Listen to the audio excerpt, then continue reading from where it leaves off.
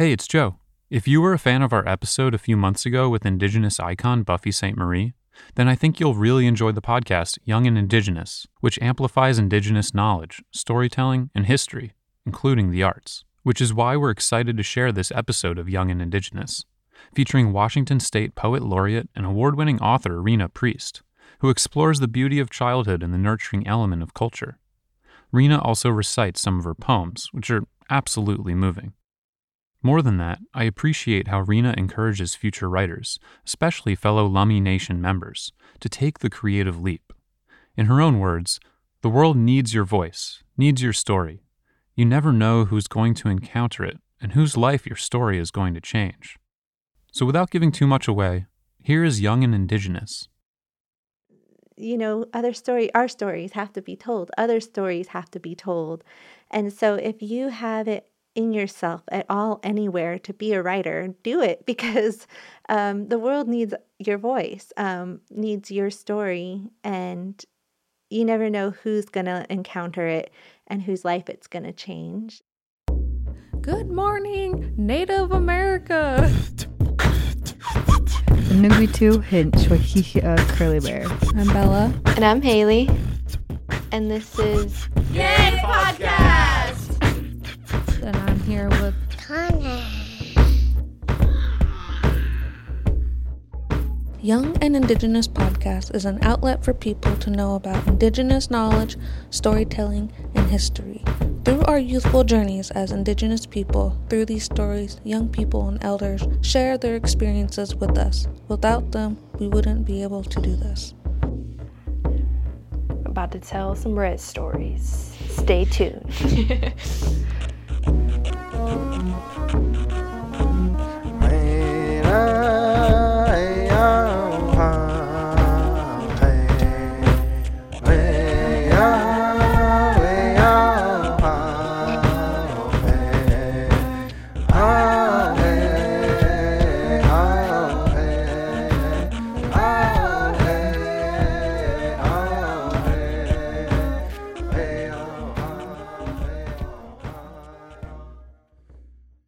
A salmonberry is a luminous spiral, a golden basket woven of sunshine, water, and birdsong. I'm told that the birds sing so sweet because of all the berries they eat, and that is how you can have a sweet voice too. In my native language, the word for salmonberry is alila. In Sanskrit, lila means God plays. Salmonberries sometimes look that way. Every year they debut, spectacular in the landscape, worthy of their genus name, Rubus spectabilis, meaning red sight worth seeing. Each druplet holds a seed, and the shimmering secret kept by rain of how to rise, float above the earth, feel the sun, and return. Nugutu Hinch Wakihia Curly Bear Staaski Kunail. Hello, friends. My name is Wakihia Curly Bear, or Denise Curly Bear. I come from the Quinault Indian Nation, and I am here with Rena Priest. Aitsquile, Haishka. Very nice to be here with you all. O helix and kunasatla tiakaya, sahwaltanat, sanasnat, chochlamisan. Just really thank you for the invitation. What has been passed on to you that you want to keep alive? Oh gosh, so much. Sometimes I use poems as a personal archive to keep people's voices with me. I like to say that a picture is worth 1,000 words, but you can't get an internal snapshot unless you write a poem about it. So, I have poems keeping my grandmother's voice alive and with me. I have poems keeping memories with me. The poem that I just read, Tour of a Salmonberry, is actually an example of that. My mom, every year during salmonberry season, because the winters are so long and gray and rainy here, and then when salmonberry season comes around and the sprouts start to come up, Sasky, that's what we call the salmonberry sprout.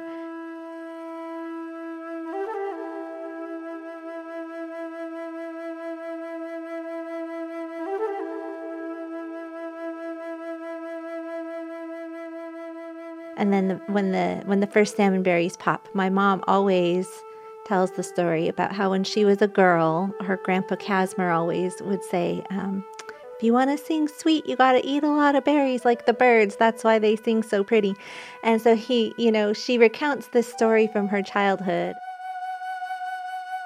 Great-grandpa Casimir passed away before I was born, but she, has a lot of stories about him. And so to keep her voice and her, that story alive, I put it into a poem, and it kind of celebrates that little piece of, what it is in our family during salmonberry season, but also just salmonberries in general, so that maybe other people can have that feeling for them when they first show up in the landscape.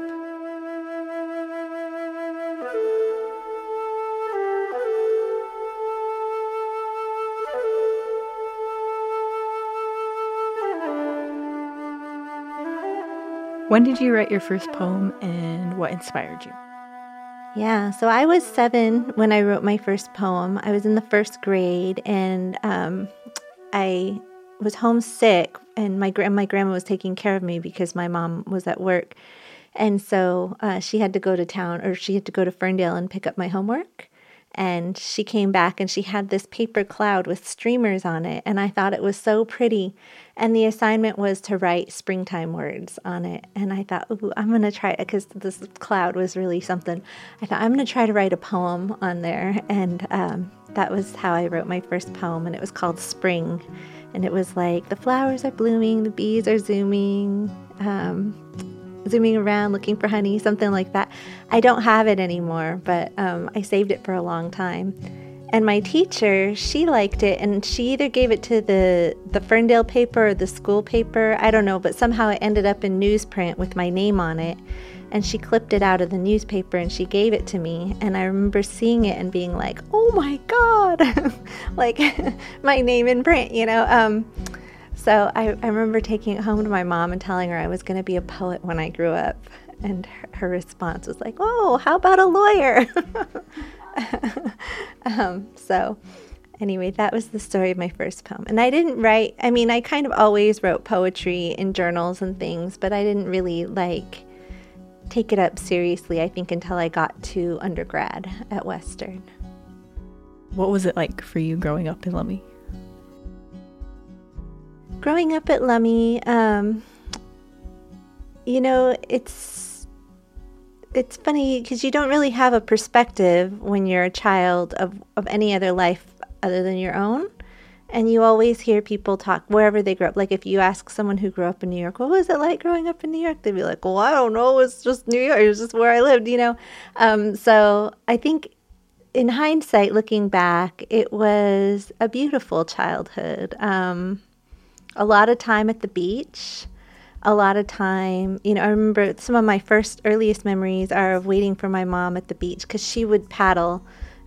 She was a canoe puller, and she'd take me down to the beach with her, and I'd just sit and watch. Or sometimes they would take me out on the canoes, but I had to sit really still. And, the choice was either sit really still in the canoe so you don't tip everybody, or sit on the beach and do and play or whatever. So I would usually opt to be on the beach, but, just a lot of time kind of hanging out with grandma, hanging out with the cousins. Cat, one at a time. We remember Dad's song when we do something wrong. Don't like kids. Don't like kids. Never did. Never will. Don't like kids. I used to sing that to Rena when she was mad.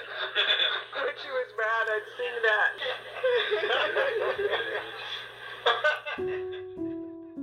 You've been named the Poet Laureate of Washington. Can you tell us more about that? Yeah, so I'm just about to wrap up my term here. It's a 2-year appointment. The position is, a poet laureate, that term dates back to ancient Greece, when heroes and poets and leaders were crowned with the crown of laurels to signify that they had made some achievement. And so Washington State, it's originally, the very first poet laureate was actually from Bellingham, and I think her name was Mary Higginson. I can't remember, but she was in the 1800s. And then they it went away, and they didn't do it for a long time.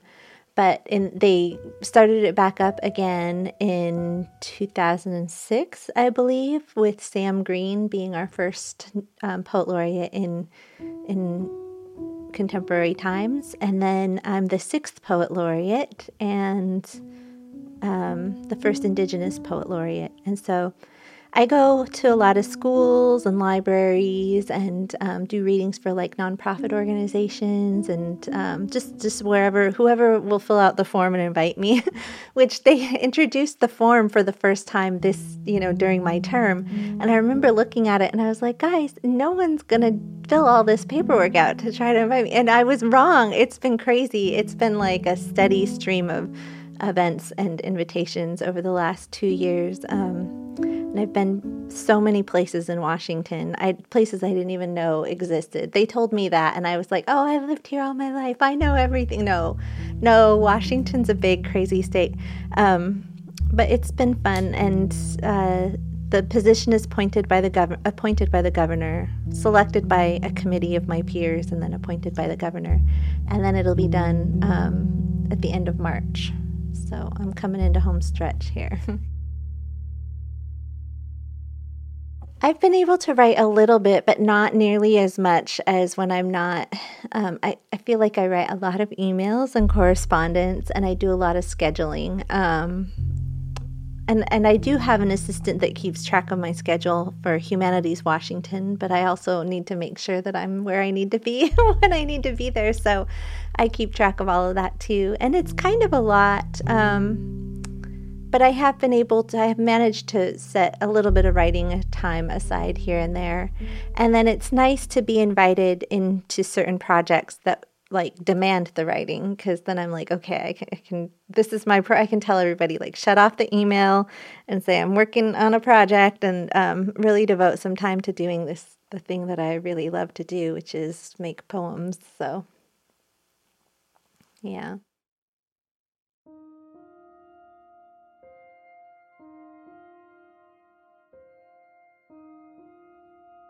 I think I make a lot of discoveries in the process of writing. Yeah, I definitely learned a lot while I was writing Sublime Subliminal.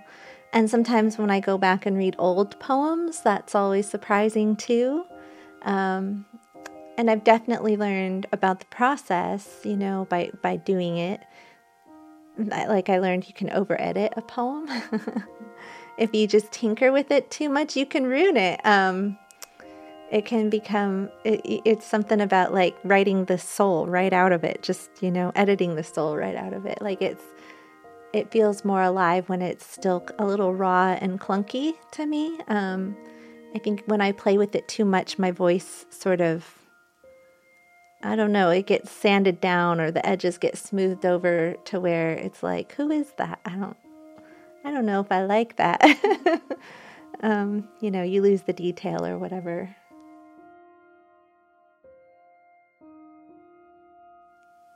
I liked your question about my childhood. That was good. People don't usually, they ask about the first poem, but not really about what my life was like here at Lummi.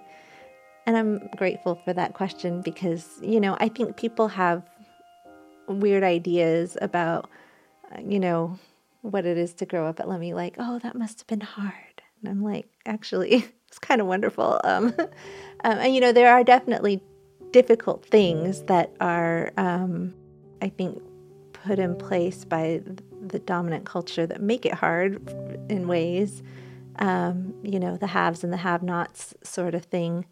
But yeah, it's nice to have a chance to talk about how like truly magical family is, and what it is to live in a place where you have opportunities to connect with, your beaches and your cousins and things like that. So yeah. Thank you.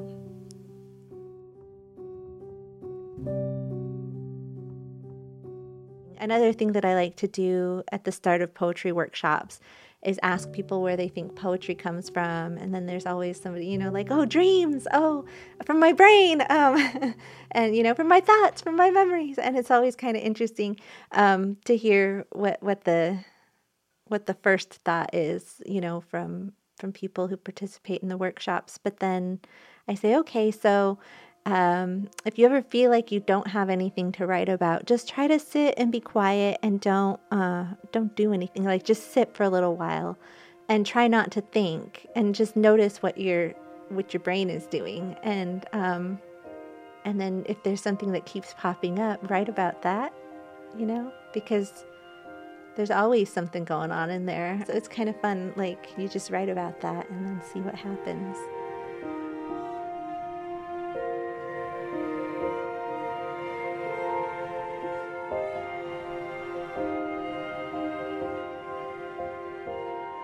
The heart of an eagle. The days had become unlit, and the nights had become illuminating. The rivers had become strangled, and the sea had become sick. The forest had become denuded, and the mountains had become lonely. The animals run scared, lest they had already perished. The eagle flies high and can see all beings. The eagle, filled with deep melancholy, flew low. The eagle flew far in search of a man who was destined to become wise, a man who loved all beings alike, a man who was destined to lead his people. Eagle found him. Eagle asked him, "What do you see?" Eagle listened to him. Eagle asked him, "What do you hear?" Eagle sang to him. Eagle asked him, "What do you feel?" Eagle covered him. Eagle asked him, "What do you say?" Eagle became one with the man, and the man could see, hear, feel, and say. Eagle told the man of a grave danger, and the man knew what needed to change. Eagle and the man are here today. They fight hard to ensure that they will be here tomorrow. Eagle and the man fly higher than all, to look after all beings on earth.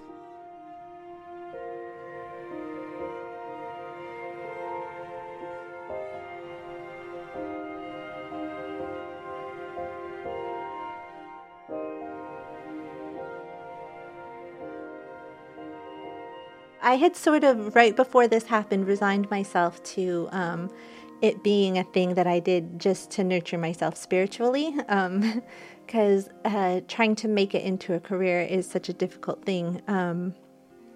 But now that I've done that footwork and have that the experience of being a poet laureate behind me, or nearly behind me,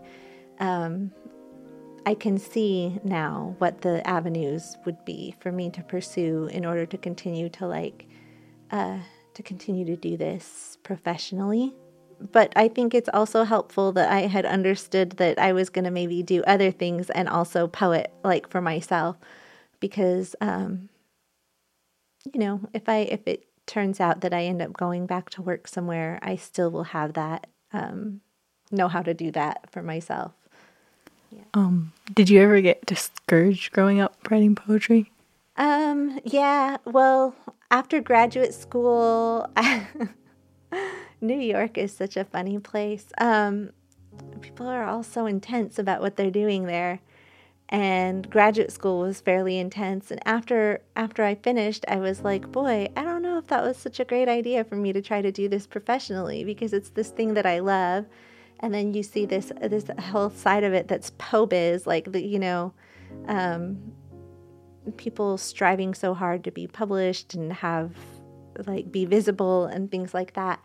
And it just seemed like a part of the life that, a part of the reason that I wrote poetry was to not participate in that life. And so I was like, I don't know. I was very discouraged after my graduate program. But I took a lot of skills with me from that experience. They taught me so much, about the craft, that I had now all of these new tools at my disposal. So I was like, well, all right, you guys go ahead and do that thing with the POBIZ, and I'll be over here just kind of writing poems that I can be like happy with. So I think that I got discouraged by the idea of trying to like market or monetize it, this thing that I did for my own well-being. And that still makes me very tired. I don't like doing that at all. I try to avoid it if I can. But growing up, I don't think that it was ever really like much of an option. You know, you're always told like, go to school, get an education so you can help the people, and whatever that means. And so, you know, it was like, oh, maybe law, maybe teaching, maybe this, maybe that. And so I thought, well, what would I like to teach, right? And I thought, well, I'd like to teach poetry. And so that's kind of how I ended up like going down this road. But I remember like kind of the head scratching that went on when I was like at Western and I was like, I'm going to study English. And everyone was like, what are you going to do with that degree? And then the argument with like one of my cousins was like, well, she can go to law school after that. Like, you know, like English majors go to law school. And so, you know, that was kind of the thing. And then after I went to Sarah Lawrence, then it was like, wow, okay, so you're actually going to try to pursue a career in the arts. All right, well, best of luck, you know. But I think there was still just a little bit of puzzlement. But you can't really listen to that. I mean, it's good to listen to other people guiding you and what their like practical advice is, but it's also super important to just like listen to what is inside of you, because other people have no idea. And my grandma was a big inspiration. She always encouraged my creativity. She like loved that she was a very creative person. She painted, she silk screened, she knitted, she just did all kinds of fun things with her time. She made little books, she made cookbooks, and she wrote poems, you know. And so I think that like following her example of how to bring like whimsy and beauty into your life and into the world and into the lives of other people around you was a big inspiration for me, that just kind of kept me grounded in this idea that like what I was doing had value, if to no one else than to me. So that kind of enabled me to stay anchored in what I wanted to do and follow, you know, my North Star or whatever.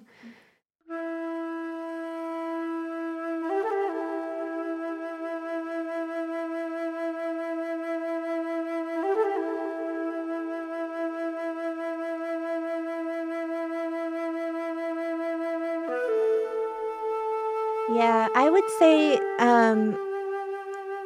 there is an obvious answer to why are you doing this, and that is that you're responding to centuries of Indigenous erasure. There is a deep need for our stories in the world, you know, and for people to have access to our voices and to encounter opportunities to encounter Indigenous values, because, you know, we've just been given the same story. Like if you go into any Hollywood movie, like I think about the Avengers movie, the most recent one, the one where like they bring back everybody from how, you know, Thanos, he comes and he like snaps his fingers and half of the population of the universe disappears, and it's all just very democratic or whatever. And then they like turn back time. The Avengers turn back time to kind of like bring everybody back. And that's just but the movie starts out and like, the ecosystem's balanced and becoming healthy again. And there's like whales in New York Harbor and things like that. And they're like, no, but we need all the people back, right? It's just kind of like putting a supremacy on people above all other things. And that value system is so counter to like indigenous values or anything that's healthy for the planet, which, you have to acknowledge that we share this planet with other beings and that our health relies upon their health and well-being. And if we're not kind of like operating in a balanced way, it's not going to be able to sustain. And so, our stories have to be told. Other stories have to be told. And so if you have it in yourself at all, anywhere to be a writer, do it, because the world needs your voice, needs your story, and you never know who's going to encounter it and whose life it's going to change. I've experienced that a lot just in these last few years. It's just it's surprising when you can change somebody's thinking or worldview just by something that you've written. And that is kind of how it's done, right? I was in Washington, D.C. at the Library of Congress this spring for Joy Harjo's closing ceremonies, and that was amazing. And also to participate in the Indigenous Nations Poets inaugural fellowship with 16 other poets. That was really cool. But one thing about the Library of Congress is like, there are not books everywhere. You walk into the main hall and it's a lot of stone and some mosaic work, and it's really beautiful. But there's one book. There's one book that's like right out there for everybody to see, like right in everyone's face. And it's a Gutenberg Bible. So, like the invention of the letterpress. Okay, so that made it possible for them to like mass produce Christianity and like push it out into the world. And that resulted in like, Manifest Destiny and that papal bull. Like, everyone's just kind of like, this is it. This is the story we're going to tell and we're going with it. And so all that sort of displaced all of these other beautiful stories of creation, of how to connect and like what a human's place is in the world. I heard the scholar Arnold Krupot talking about, and he was a professor of Indigenous literature at Sarah Lawrence for a long time. I never got to take a class with him while I was there, but he taught an alumni class. And he was talking about how in all of the creation stories he's ever encountered, which probably is in the thousands, there's only one where the people like come up out of the dirt and then are alienated from all the rest of creation and pushed out from their homeland and given the directive to subdue nature, right? And so, and that's Christianity. But in all the other stories, we come up out of the earth and we learn how to be in community with each other and with the animal people and with the, whatever it is that's sustaining us in our locality. And so I think that the rest of those stories, we need other stories because we've just had the same one ever since the printing of the Gutenberg Bible. So I guess be a writer. Yay, writers.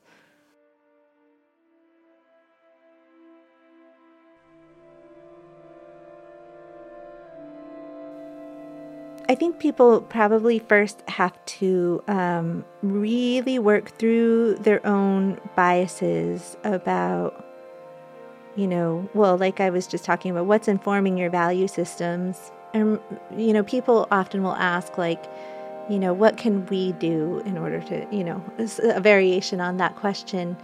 And it's hard because, not everyone has like means or position or like, a way to try to really make big change, but everybody has it within themselves to examine their value systems and where they're coming from, and what their core belief systems are that inform their lives. And go ahead and try to learn about other cultures and try to understand really why things are done the way that they're done in cultures besides like American, regular American culture. And that's hard. That's really hard, but that's really the work. because then you can actually enter into dialogue and collaboration in a respectful way, and from a position of like what you think and the values that's informing your actions are as valid as mine, and I can, we can work better that way, because I think that so often, well, okay, this is maybe a different conversation, but things like, discussions around who gets to teach AI, and give the inputs that are going to help AI like work.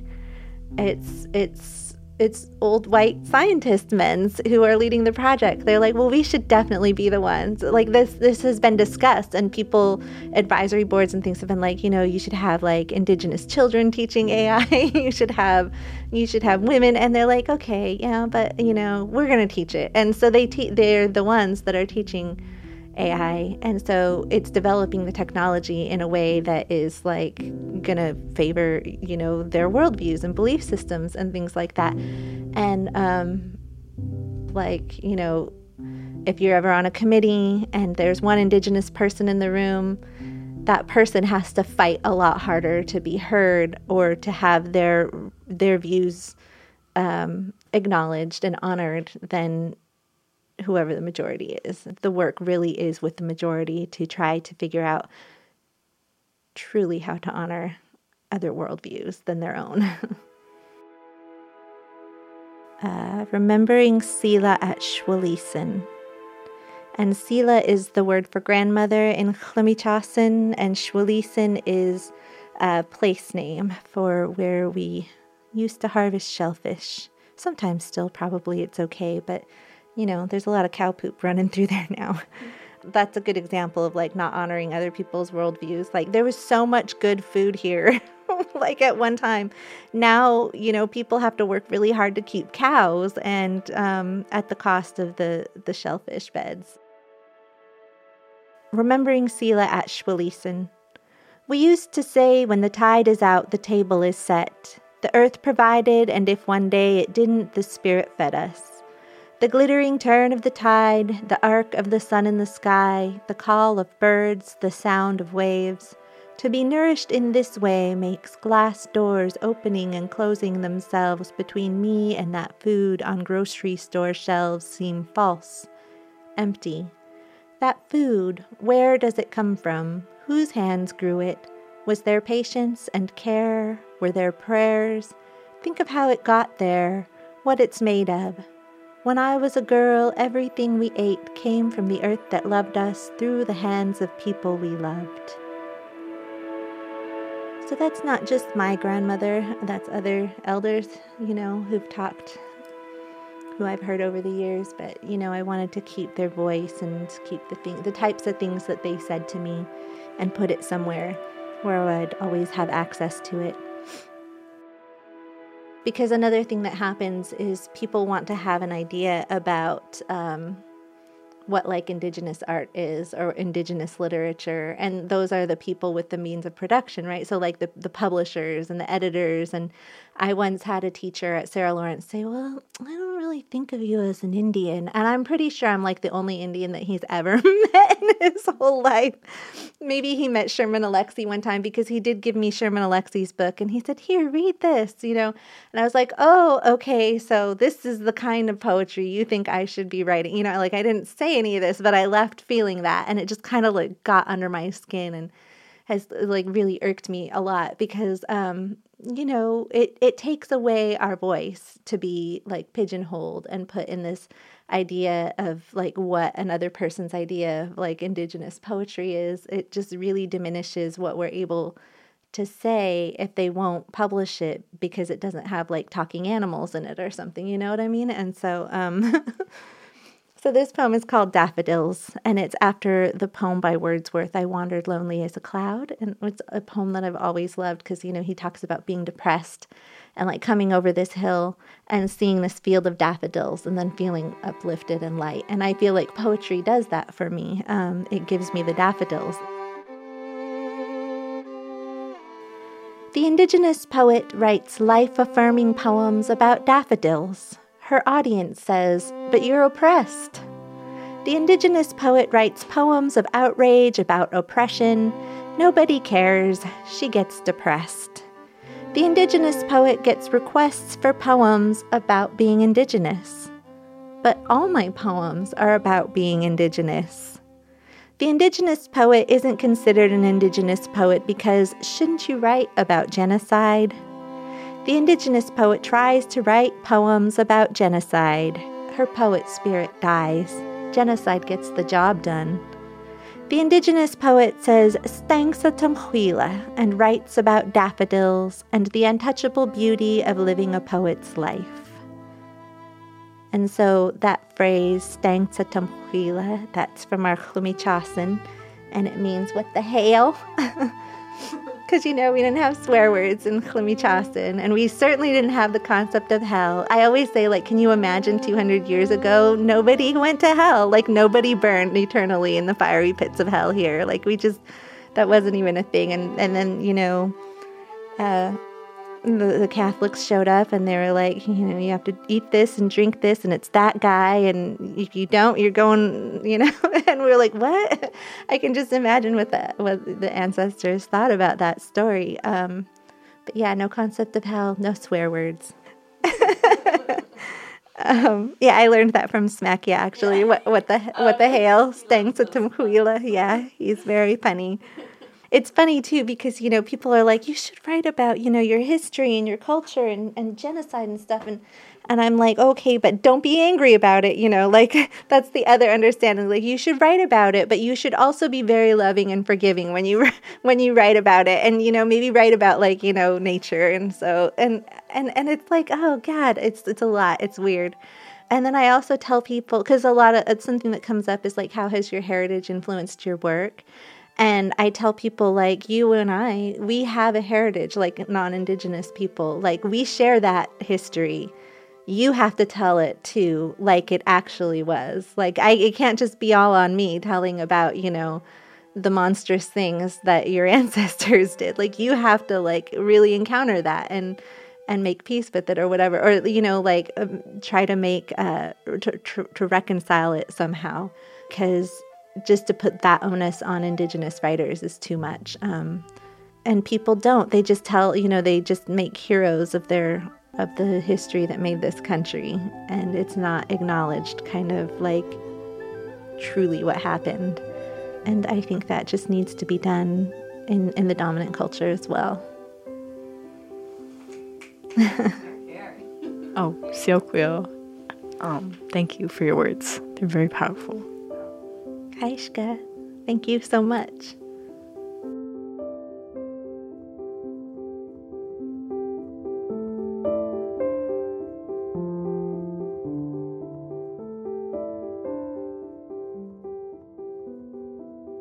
Thank you for listening to Young and Indigenous.